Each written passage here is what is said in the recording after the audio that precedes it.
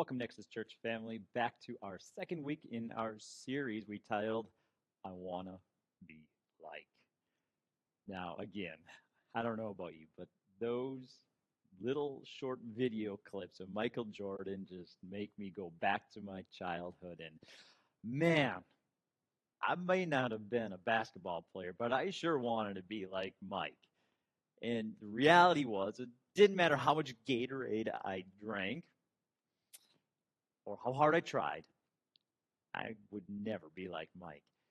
And again, this series has nothing to do with Michael Jordan. It just brings up the point that so often in our life, we follow the greatest of all time as well in our Christian walk, and that is Jesus. And I don't know about you, but it didn't take me very long when I started following Jesus to realize I I could never be like my Savior. Like what he did and how he acted, how he treated others, the wisdom he had, it was profound. And I just kept coming up against the realization day after day that I failed. And I struggled with that. For many years, I'm like, man, I read all of these commands in the Old Testament. And then you go to the New Testament, and you start reading the life of Jesus and then the writings of Paul and how we should act as followers of Christ. And I just kept reading and reading and kind of felt condemned and felt like, goodness gracious, I just can't do it. And maybe you find yourself in that place today. You failed, you've made too many mistakes, and you're like, why? Why do I keep trying? I just keep going around this mountain over and over again and keep failing in this area, whether it's an addiction or just even in something as simple as your emotions. Maybe anger, maybe sadness, maybe depression. I want to go over the reality that Jesus, yes, he was God, but there were practices in his life that may look different today, but if we engage in the practices he engaged in, I believe that we can become more like Jesus and not have to worry about focusing on our maybe our emotions or how we treat others, our characteristics. And if we can focus on the lifestyle of Jesus, we may find that we become more like him. Now, over the years, these have been called things like disciplines, rules of life. Probably one of the more popular one that I have heard anyhow is this phrase that we see that I don't necessarily like. And it's called just disciplines, spiritual disciplines. The reason I don't like that is because disciplines always has discipline associated with them. If you don't do it, then you get disciplined. Maybe it was because I got disciplined a lot as a child because I wasn't always following the proper way of doing things. But I think there's a better way to phrase it.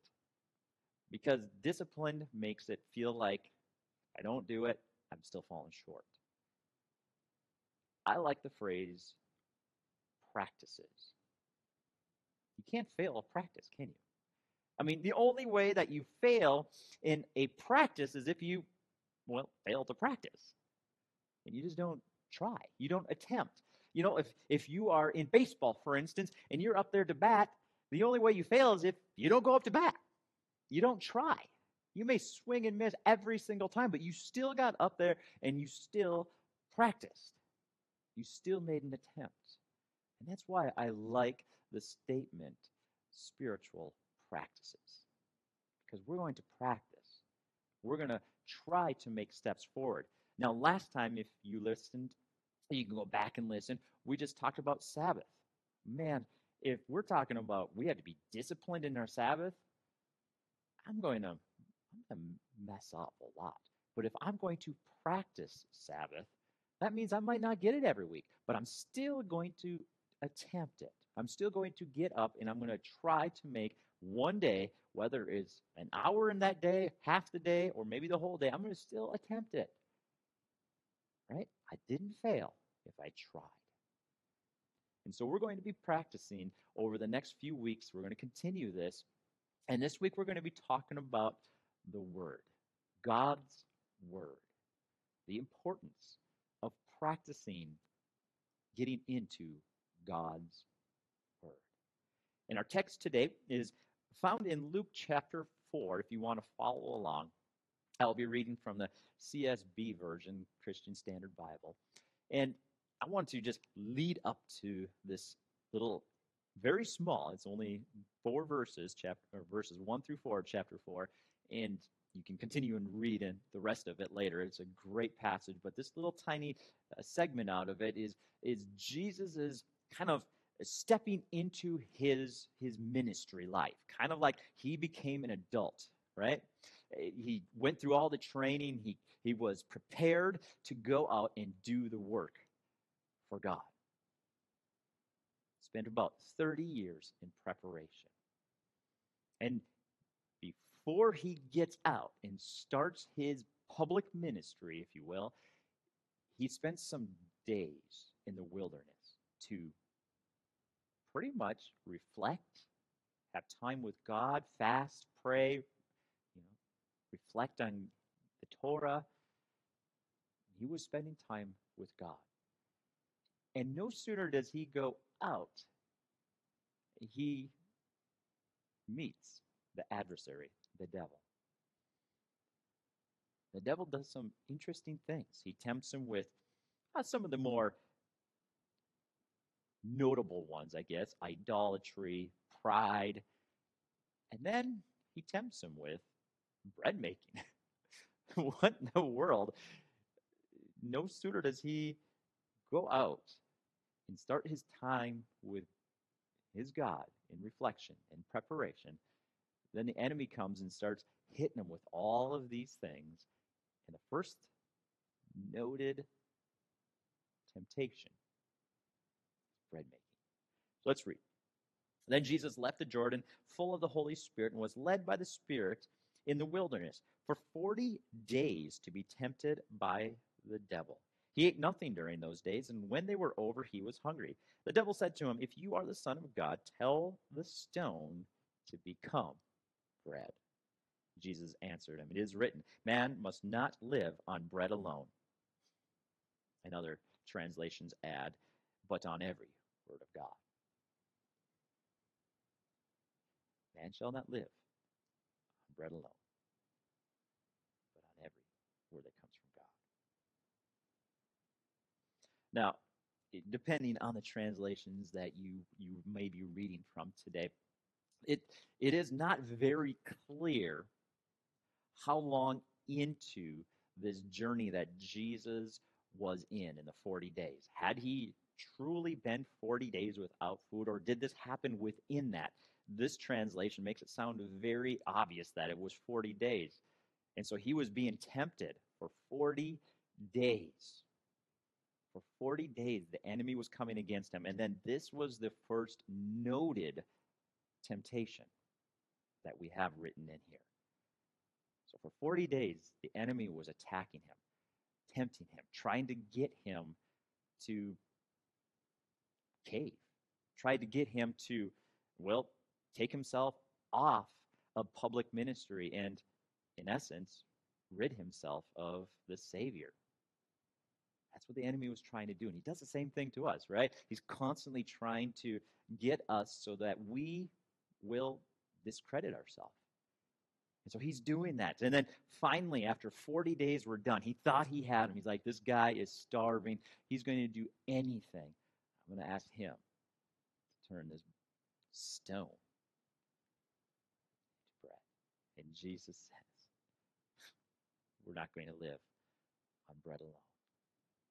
40 days. 40 days. Now, this goes back. Jesus used Scripture, right? Right? So here's this temptation. And Jesus comes and he says from Scripture, right? He didn't just come up with the statement on his own. He used Scripture from Deuteronomy 8, verse 3. It says, man shall not live on bread alone. This is coming from a time when Moses was reminding the Israelites. Now, if you don't know the story, you can go back and read in Exodus how God had taken them for years from slavery, and he brought them out miraculously against the most powerful army of all time, and he delivered them. And then they were in the wilderness without food. This was not a wilderness like you think of in Montana or some remote place that's beautiful and has all sorts of food and water and all the things. No, this was a desert wilderness. And while they're in the desert wilderness, there's no water, there's no food, but God provided for them. God took care of them. They were to rely on God for 40 years in the desert. Jesus was 40 days without anything. Kind of a parallel going on here, right? And so Jesus points the enemy back to this reality. We're not to live on ourselves, but on God and his word. You see, what the enemy was really trying to do here was he was trying to make Jesus self-reliant, take the matters up into his own hands, and Jesus like, no, I'm doing God's will. I'm not going to divert from what he has called me to. I'm sticking to his word. Sticking to his word. See, the word is power. The word has life. The word can heal. And today, we're going to look at these 3 points. And the very first one is the Bible is like bread. It nourishes us. It nourishes us. Just like food is essential for your physical health, the Bible is essential for your spiritual health. It's more than just your physical that you need to be worried about. It's your spiritual, where you're going, your relationship with God. It nourishes you. It's not some luxury, right? It's a necessity. It's something that we are to live on. Live on. To live on it. If we need food to get us through the day, how much more do we need God's word to get through the day? It's what sustains us. It's what gives us the ability to do what's right, to have love, to have joy, to have peace, to have patience and kindness and gentleness, self-control, right? How do you get the fruit of the Spirit? By digging into God's word. It gives you nourishment. It gives you nourishment, right? We live on it. Live on it. There's a post that I read that said the Bible is bread for daily nourishment, not cake for special occasion. Kind of a fun way of looking at it, right? All right, so first of all, the Bible is like bread. It's for our nourishment. We need it for our spiritual well-being. The second thing the Bible is, it's a blade. The Bible is a blade. It protects us. It fights for us. In this passage, of course, we read that Jesus is taking arm against the enemy. And what does he rely upon? God's word, not his own word, right? Remember that. He didn't rely on his own word to fight the enemy. He used God's word. He defeated him. 3 times he used God's word to defeat the enemy.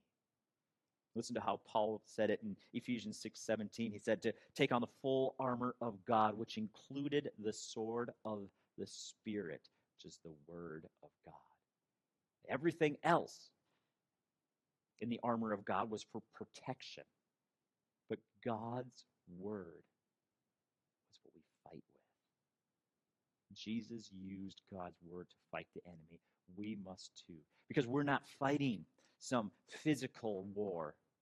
We're fighting a spiritual war. Paul would just earlier say in verse 12 of Ephesians 6, our struggle is not against flesh and blood, but against the power of the dark world. It's the enemy that we're fighting against, not people. It's not situations. It's the enemy.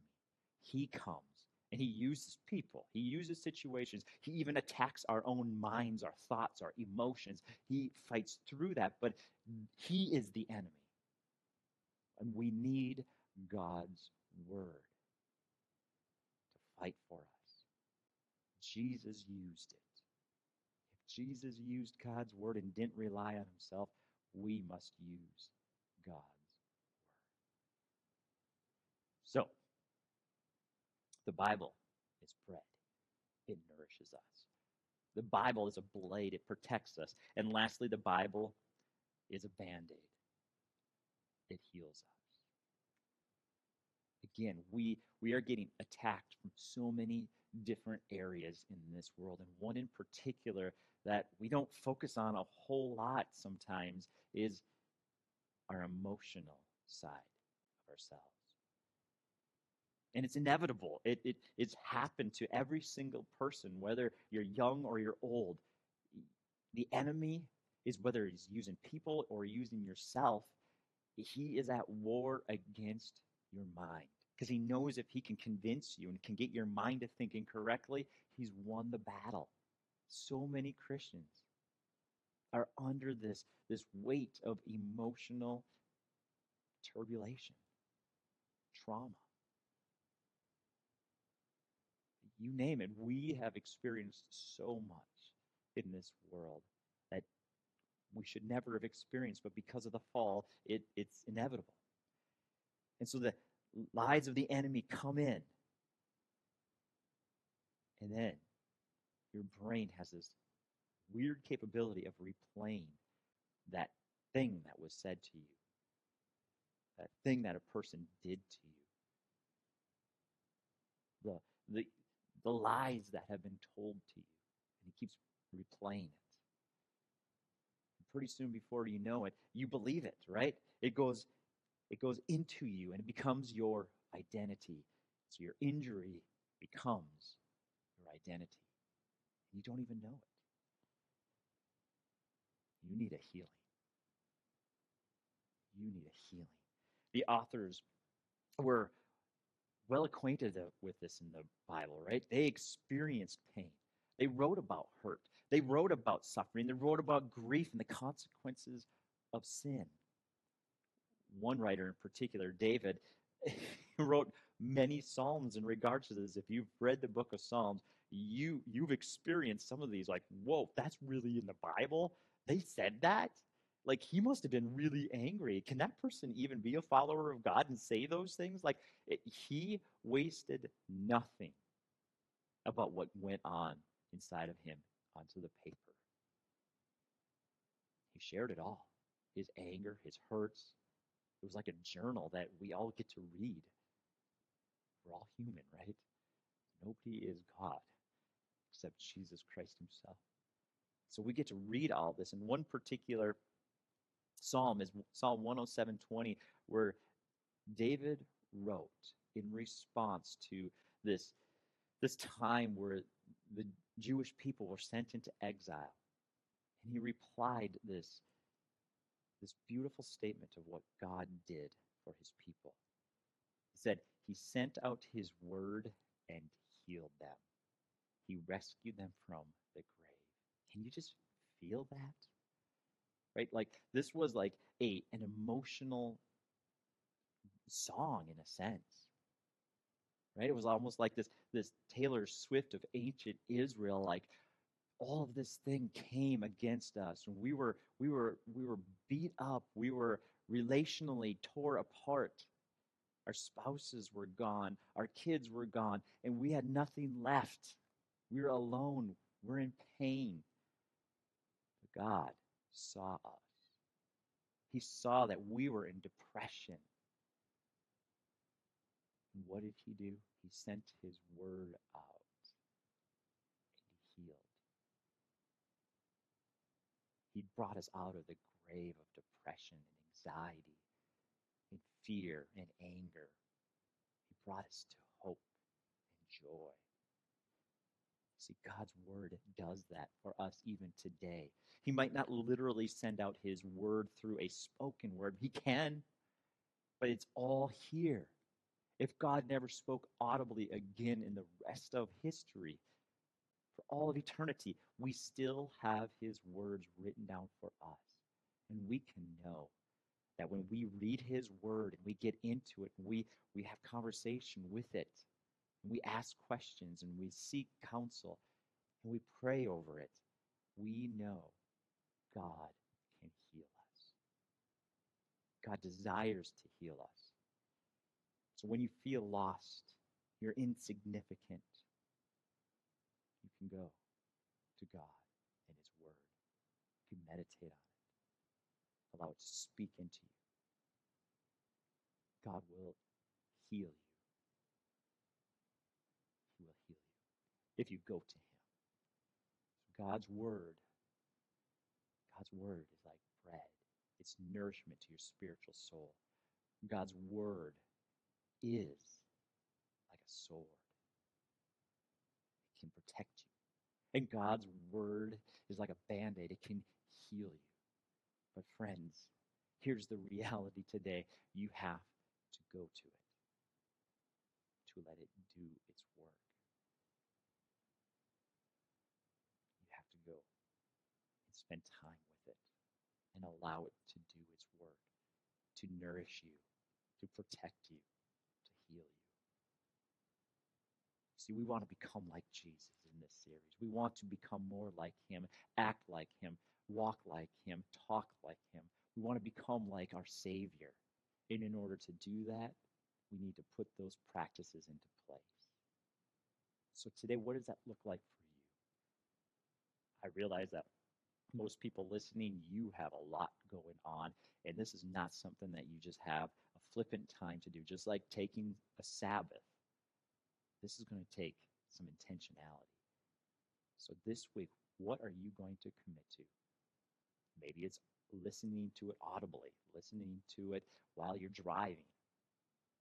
Maybe it's before you get up in the morning and you're just in bed, and instead of checking those emails or Facebook or whatever social media you watch or listen to, maybe it's just spending some time with God and his word. A chapter a day. Start there. Let it speak to you. Pray over it. Ask a simple question. God, what do you want to speak to me through your word today? And let him work. Because his word will nourish your spiritual self. It'll protect you. And it will heal you. Father, I pray for every person listening, God, that they would put on the spiritual practice of spending time with your word. God, it is the only way that we can become more like you is by letting it soak into our minds and praying and letting it develop us, putting it into practice. So, Father, I pray that this week, every person listening will commit to every day spending time in your word. In Jesus' name, amen. Thank you for joining us this week, Nexus Church family. And next week, we're going to dig into our third practice in this series of becoming like Jesus. See you then.